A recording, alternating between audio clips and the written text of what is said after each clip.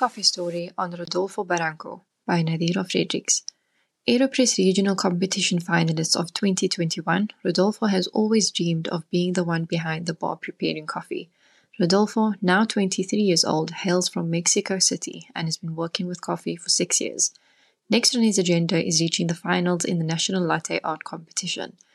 At only 18 years old, Rodolfo landed his first job at Fractal Cafe, where they serve coffee, milkshakes, and waffles from a bright red, old-school Volkswagen truck.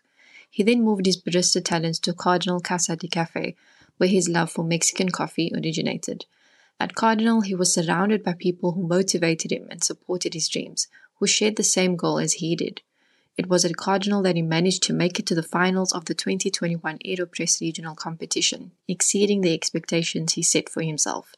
Having gone through many challenges and changes since then, Rodolfo was forced to leave Cardinal to further pursue his dreams. Regrettably, he says, it was a difficult decision because it was a job that taught me the value of work and the love for what I did.